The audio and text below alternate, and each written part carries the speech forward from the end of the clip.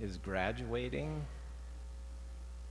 8th grade, 12th grade, college. We have anybody graduating this year? Oh, here's one over here. Congratulations.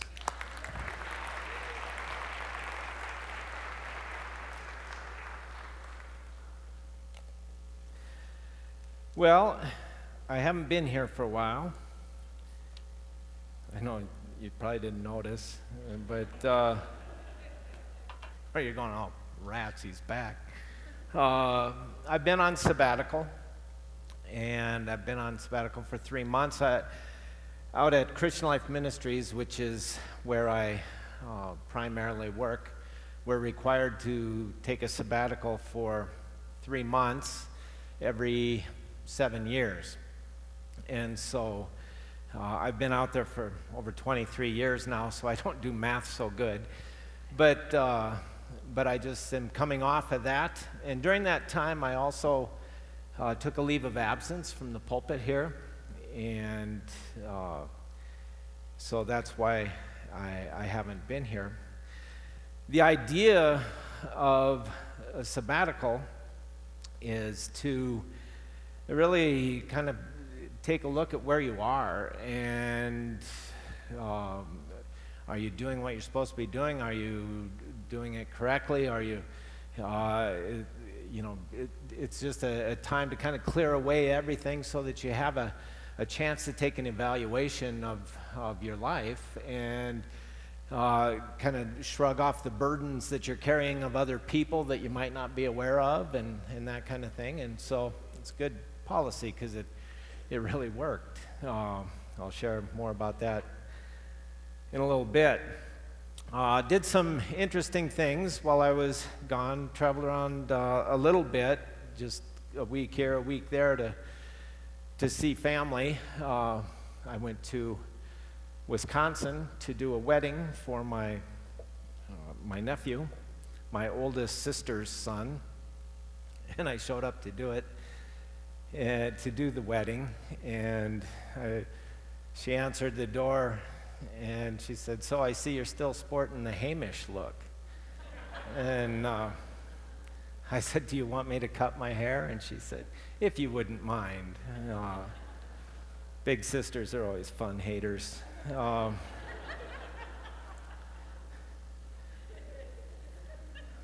But that wasn't the biggest thing that happened on the sabbatical. But, God had a verse, really, that I think would probably sum up my sabbatical. One that I spent a lot of time in and with, and it was kind of the target, I guess, for my sabbatical. And that's in Hebrews chapter 12, verse 1 through 3, primarily verses 1 and 2 today. But if you have your Bibles with you, if you turn to Hebrews chapter 12. Therefore, since we have so great a cloud of witnesses surrounding us, let us also lay aside every encumbrance and the sin which so easily entangles us, and let us run with endurance the race that is set before us, fixing our eyes on Jesus, the author and perfecter of faith, who for the joy set before him endured the cross, despising the shame, and has sat down at the right hand of the throne of God. For consider him who has endured such hostility by sinners against himself, so that you will not grow weary and lose heart. Father, I pray that the words of my lips would be your words, that you would guide and direct me as I open up your word and as we make application, Father. We just ask that we would walk away having heard from you, and we'll trust you for that. Amen. Paul's using a metaphor here in this passage, a metaphor of a race. It's a metaphor for the Christian life.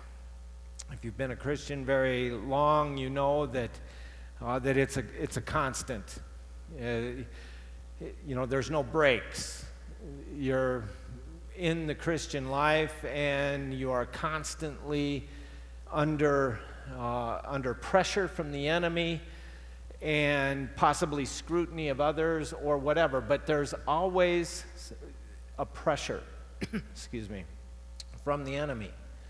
And so Paul's using in this passage here a race as a metaphor of the Christian life. And he starts off with therefore, because this is a faith race. Okay? The therefore ties us back to chapter 11, where Paul had, or not Paul, we're not sure who wrote the writer or who the writer of Hebrews was, but the author has just walked through in chapter 11 what we would refer to as possibly the Hall of Fame of faith. He's talked about all those, not all those, but some of those who were models. They were asked to do very difficult things by God, and they trusted God, and by faith stepped out in obedience, and as a result, God followed through and did what he said he would do and did amazing things.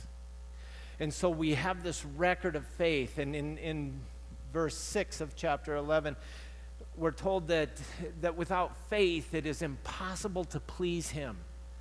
In other words, God isn't interested in what we do for him. He's interested in us believing him for what he wants to do. And are we willing participants? And so he starts off here after concluding this Hall of Fame of faith. He says, therefore. And he goes on to talk about this race, because these guys had run it already. Their race was over. Now he's talking about our race. He's talking about our life here. But I want you to, sometime you may have heard a sermon on this before, or you may have this in your mind somehow, that when it says, since we have so great a cloud of witnesses surrounding us, we tend to think that somebody's watching. Like there's all these guys that he mentioned, as well as all these other Christians that have passed on, and they're now watching us. That's not what he's talking about there, because that isn't what happens, okay? What he's referring to there, these people, just like we're to be a witness of Christ to others, these people were a witness to us of faith, what faith looks like. And we're surrounded by people who are walking by faith, and he's using these people as an example. It's not that they're watching, it's that they have demonstrated the faithfulness of God through the activity of their faith. But he goes on to this idea of a race. But I want you to recognize right from the get-go that when it says, let us, that us there is not the church. Okay, he's writing to believers there. He's actually writing to the Hebrew believers. But the us is not a corporate, it's an individual. That word there is the word from which we get our term ego. Okay, it's ego. E-G-O in the Greek. It means my, me, I. Okay, that's the word used there. So when he's saying let us, he's saying personalize this. This is not a mass moving forward. This is you moving forward in your own race. Okay, got that idea? That word race, I'm going to explain that first. That term race. The word that he uses there that's translated race, in other places it's translated a contest, fight, contention, as in a wrestling match or a boxing match, never basketball. But it's a striving, it's a struggle, okay? And the word that's used there, it's agon, from which we get agony. Okay?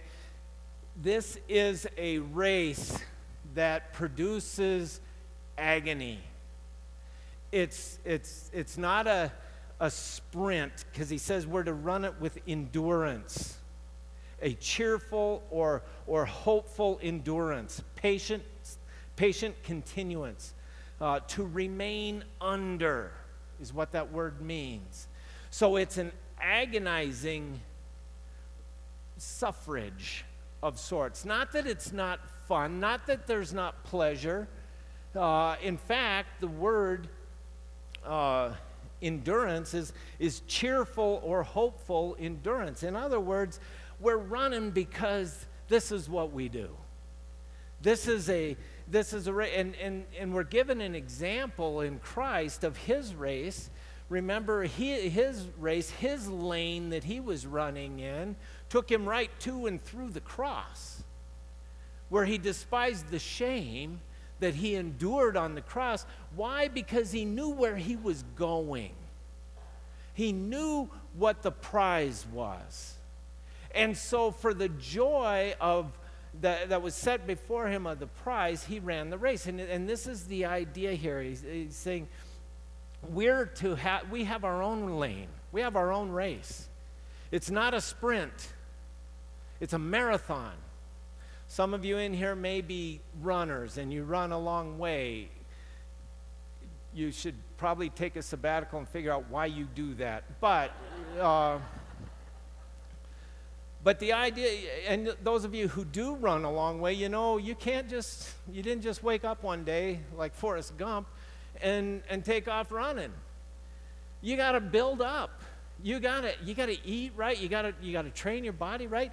It's a long haul. I remember in junior high, I decided to go out for track because that's just what you did. And I'd never, I always ran in different sports. I was never fast, never have been. I've always been faster than Steve, but I was never fast. But I didn't really know that until I went out for track. And I ran the 100-yard dash. No problem.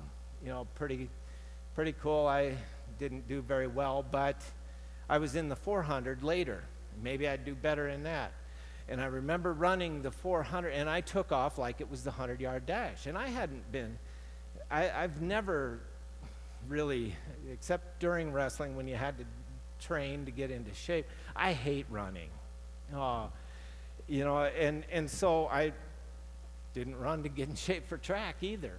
And so I took off on this 400-yard sprint, and I took off like it was the 100, and I hit what we know as the wall. As I came around that last corner heading for the straightaway, all of a sudden, my legs were rubber, my lungs were on fire. It was like literally I hit something. I've gone up to West Junior High to look to see where that invisible barrier is. But what had happened is I wasn't conditioned for that race. I wasn't ready for it. I wasn't trained properly for that race. And so that's the idea we have here of this race that's set before us.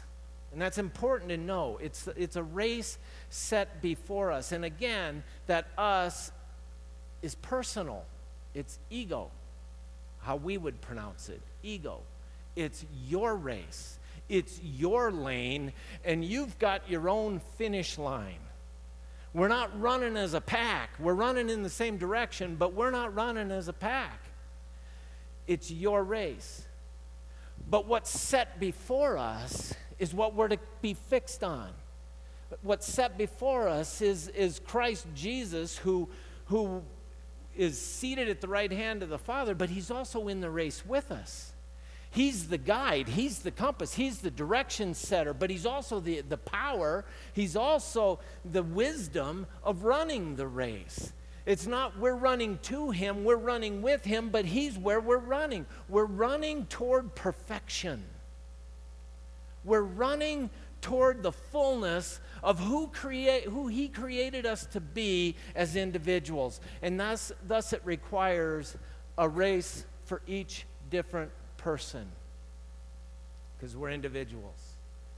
But that race is set before us, and only then when we know, again, by faith, believing in the promises of God, eternal life, the reward in heaven, which we will return back to Him because we'll realize it was all Him to begin with, but that reward is out there, and we're to know that it's there, and we're to run to it, but we're to be mindful of the presence of God each and every day in running this race.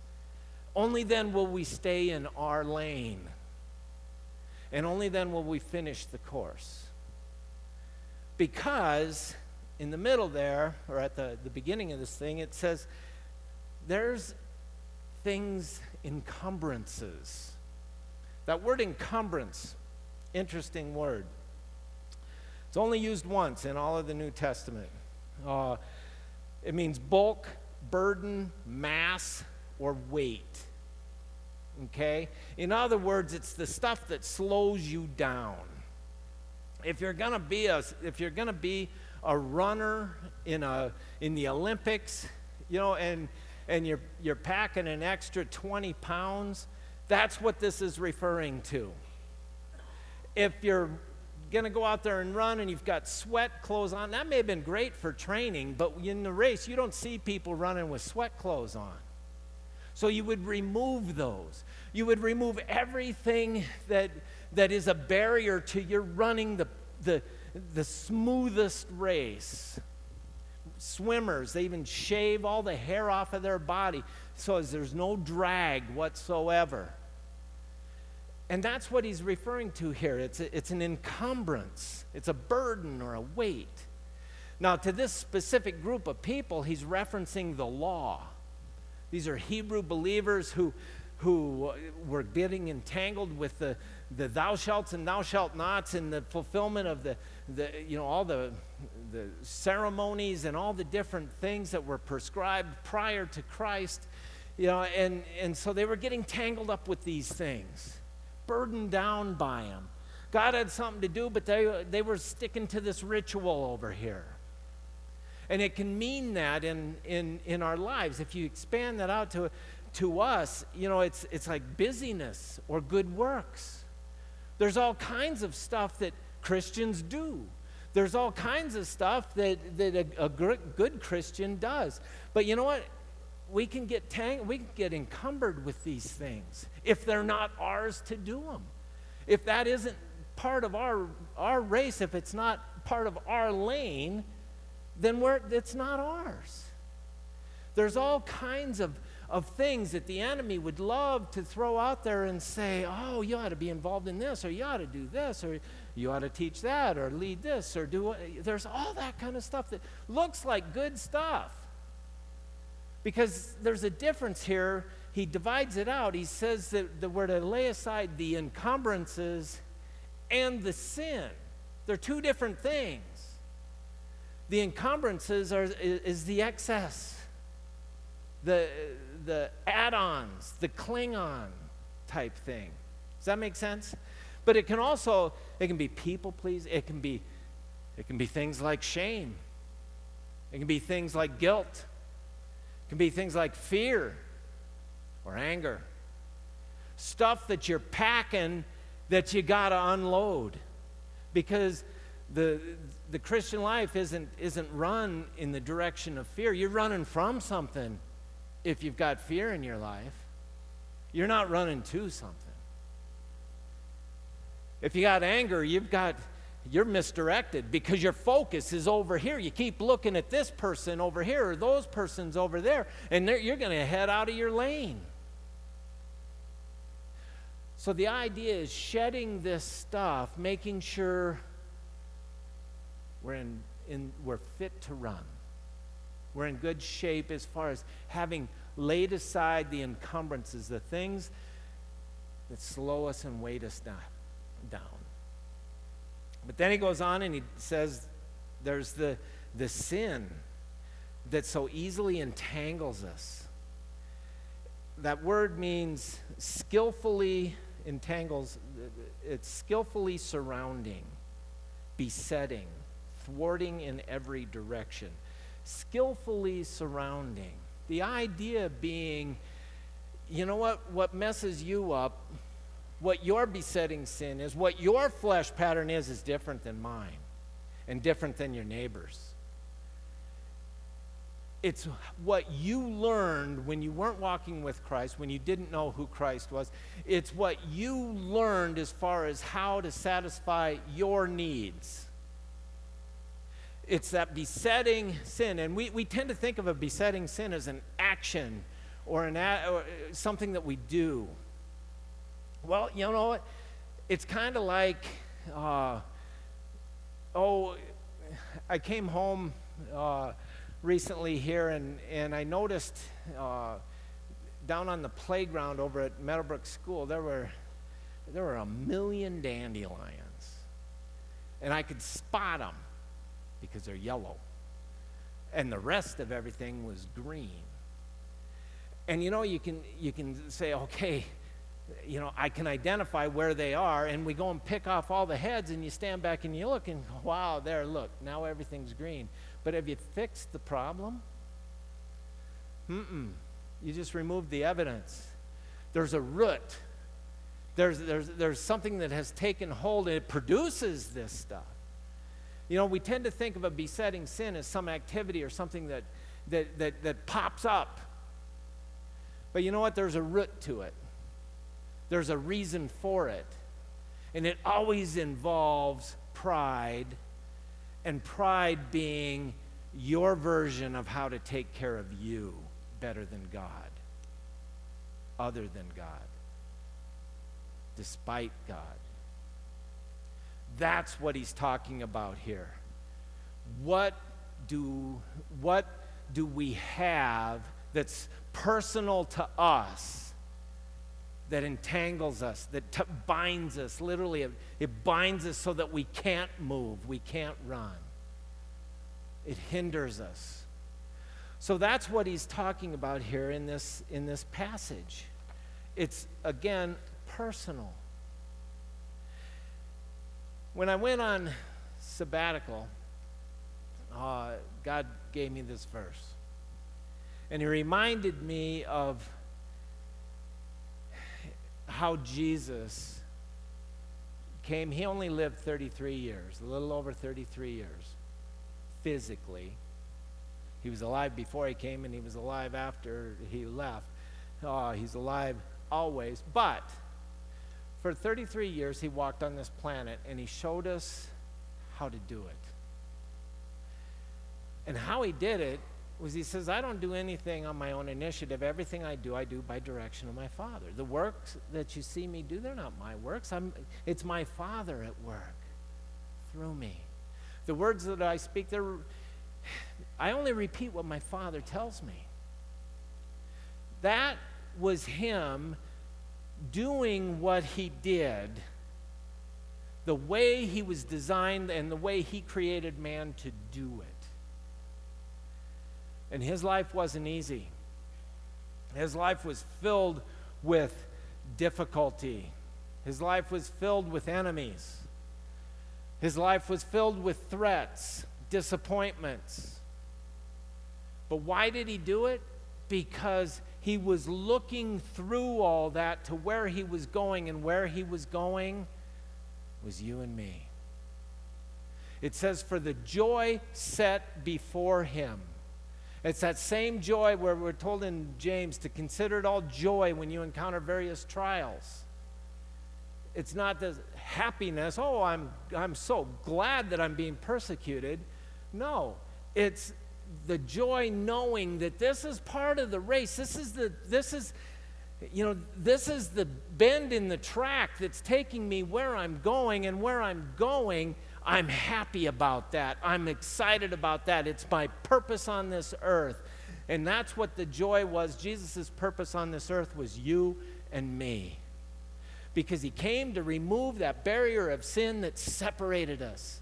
And he tore it down. He destroyed it. He ripped it when he said, it is finished. When he paid the debt that hung between you and me, or us and him. That's why he finished the race. That's why he came and entered the race in the first place, is because he was looking at you. And he was looking at me. We're his prize. Do you realize that? We're his prize. It's why he did it. And he says we have a prize too, and our prize is him. But we got to be faithful to run the race. It's an endurance. It's a marathon. We're running as long as we're alive. It doesn't mean we're hurrying. It doesn't mean we're clicking off, we're getting a bunch of stuff. It means we're always moving forward at the pace God has for us. If you read the scriptures, you read the Gospels, you'll notice Jesus didn't run anywhere, but he was always on time. Remember, Mary and Martha didn't think he was. Their brother Lazarus was sick, and he was about ready to die, and they came and they told him, hurry, come. 3 days later, he showed up. Lazarus, 3 days dead. But Jesus was right on time. So it's not the idea of I've got to hurry and get a bunch of stuff done because I only have a limited amount of time. No, if you're doing a bunch of stuff that isn't yours to do, you're wasting time. And you're going to get tired. And you're going to get burned out. You're going to get weary, and you're going to get weak, and in your weakness, you're going to get vulnerable. That's what God and I had to talk about while I stepped back. If you'd asked me, do I need a sabbatical? I'd have said, and maybe did to you, I really don't think so, but it'll be good to have some time off. How wrong I was. I needed a sabbatical.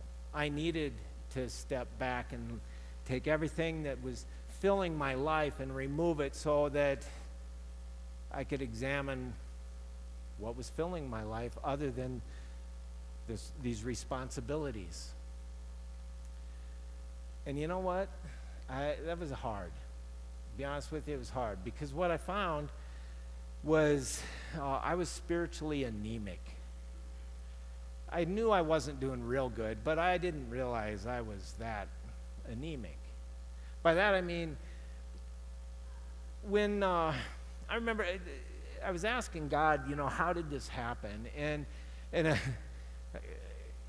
God has a sense of humor, and he uses things in your life, and he uses things in my life to kind of as an example.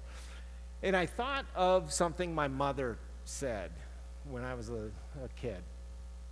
It was on a Thanksgiving day, and we had just eaten, and Thanksgiving is, at least in our house, that meant there was all kinds of food that you didn't normally get any other time of the year. And so I wanted to eat some of everything and did, and I was so bloated, so stuffed that if you'd have poked me with a pin, I probably would have exploded. But my mom says, how about dessert? I said, Mom, I have no room left. And she said, well, you can at least have some ice cream because it melts and just fills in the cracks. And God gave me that example. He showed me I was filling my life with a lot of things, and some of them good things, but they weren't my things. And what had happened with our relationship is I was starting to fill in the cracks. My time with God had eroded. I used to have this designated, untouchable time that I would spend with God for just me and Him. For Him to instruct me, for me to question Him, for me to search Him out and to talk to Him. And that got replaced gradually over time with early appointments. I'm a morning person. I get up early, and that's when I would always set my time with God. But then all of a sudden, I'm having early appointments in the morning, or I'm doing things late at night, so I'm tired in the morning, so I get up just in time to get rolling for the day and whatnot. And all of a sudden I saw God began to show me how this eroded. and how I was just, I'm in the Bible every day at my job, every day. I'm dispensing God's word to people who are at whatever stage of their life in discipleship. I'm helping them apply the word of God to their life. I'm in there all the time studying for this next class I'm teaching, or this next Bible study I'm leading, or this next sermon I'm giving. But it was all for someone else. And it was at the expense. I wasn't spending time just me and him. And as a result, I started to get tired and weak and disillusioned, or, discernment. I didn't know what was mine and what wasn't. So all of a sudden, everything became mine. And that just crowded in more stuff. And then what happens to me, this may not be your case, but what happens to me is then that makes me, when I'm tired or I'm not certain of what God's saying, it makes me want to start to shut down and back up and escape. And in escaping, medicate.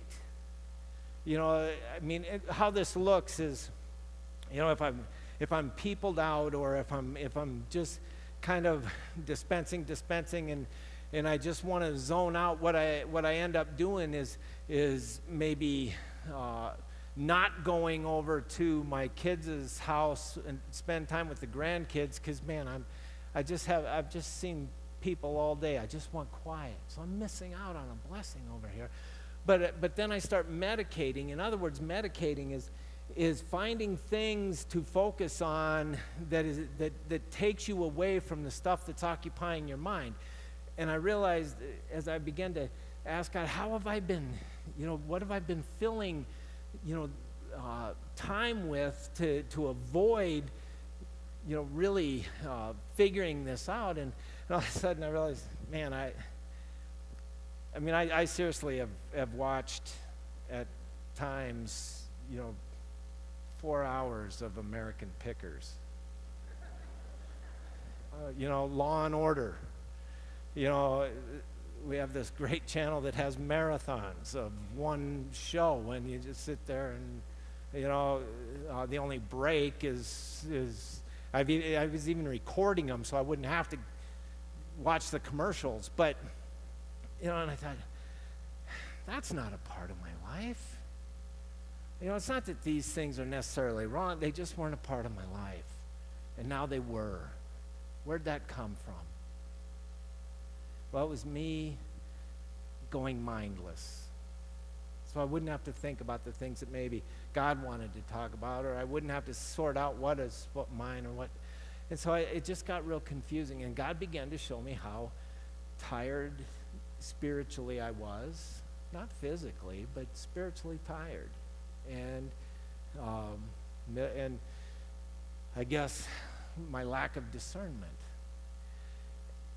And I began to look at this verse.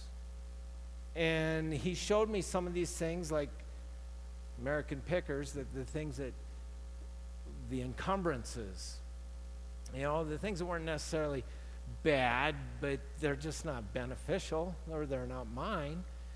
He started to show me some of my encumbrances, and then he started to show me some of my sin. And it's like I was saying, it's not the evidence by virtue of action. It's where does this come from? And God showed me something that I hadn't seen before. You've all seen it in me, but I didn't. I hadn't figured it out. What God showed me was I have a flesh pattern. In other words, a way to generate acceptance or love that should be coming from God and should be supplied by God through those channels. But he started to show me that I have, from the time I was little, developed a way, several ways, to generate acceptance and approval and praise and just affirmation. And I'm, how do I say it? That's my besetting sin. it's not what I do, that's part of it, it's why I do it. You know, the need to be affirmed or wanted or needed. And the way I figured it out, I was at that wedding, and kind of a funny story, but we're at the reception part, and everybody was dancing. There were 49 of us from our family at this one wedding. And I'm standing on a stage. It was in a barn, and everybody's dancing out here, my whole family, as well as some other people. But I started looking at our family, and one of my brothers, as two members of my family are walking across the dance floor on their hands, one of my brothers said, who called the circus? And I started laughing, but at the same time, God said, you're all the same. And all of a sudden, I saw my flesh pattern of how and where I got it, generationally. All of a sudden, it clicked, you know, just how I do much of when I'm walking in my flesh, what I do is I seek approval, or I try to prove myself to other people. And all of a sudden I saw where it came from. And I thought, you know, I've been trying to pluck off all the heads of how it shows up, but this was where it was coming from. And I said, Lord, what do I do? You know, I got to get rid of this. And so I prayed and asked God, what do you have for me to do? And what is mine? And here's what he gave me. First and foremost, I've got my time with God in the morning where it's supposed to be. For you, it may be different. For me, it's in the morning. And that time is now untouchable. Unless it's an emergency, that time is our time. And I've got to guard it. And I've got to spend time with my Creator, my Savior, or the rest of my day isn't going to go well. So that's in place. He's been moved from the dessert to the main meal, the bread of life and the fountain of living water. Then he added in my gifting, how that comes out. So that means working out at CLM, doing what I do as far as discipling people, helping people with the same, you know, passing on to them the stuff that I've struggled with myself, and God answered. That's what I do. And my family and my friends, the relationships that God has blessed me with, to help me, to correct me, to guide me, you know, to fill me, but also for me to be a part in giving to them. That had started to wane because I was too busy with other stuff. So God gave me those three things. And that was it for now. Because I've got to get things focused and get them built up and get where I'm capable of doing whatever God wants me to do when he wants me to do it. And for now, working on some things in my own life means I won't be a part of the preaching team here at Rimrock. I'll be either extending that leave of absence or just resigning, basically resigning. Next week will be my last sermon. It's been awesome. It's been 8 years. It's been fun. But for now, it's just not part of what God has for me. And so I want to be obedient to that. There's sorrow in that for me, but by the same token, I see the wisdom of God in it for me. I'll be here for if Steve needs me. He knows I'm available at any time to help that out. I don't know what God may do in the future, but for now, he's got me focused. He's got me centered, and he said, let's just recuperate, build up, and then we'll see if something changes. So, my challenge to you is this, because this isn't just about me. This is about you, because you've got your own race. You're in your own lane. You've got your own finish line. How are you doing? What's tripping you up? What are you carrying that isn't yours? What are you carrying that needs to be shed?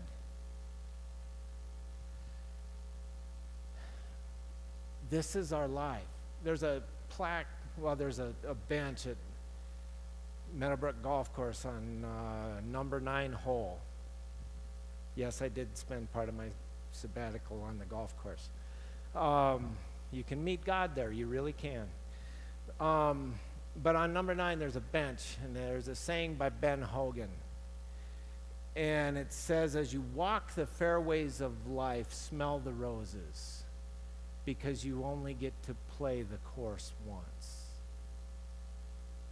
Or maybe it's you only get one round. But you know what? It's true. How are you doing? Are you in your lane? Because there's great joy in your lane. Because you can see what God's up to from your lane.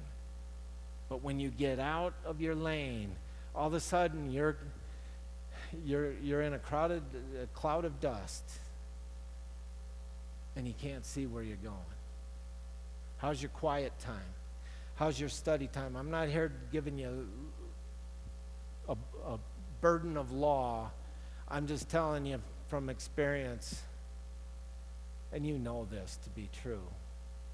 If you're not spending your time with your Savior, you're probably starting to get out of your lane.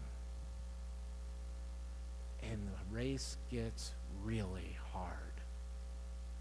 Because you get tripped up, you get weighed down, but you can get right back in your lane.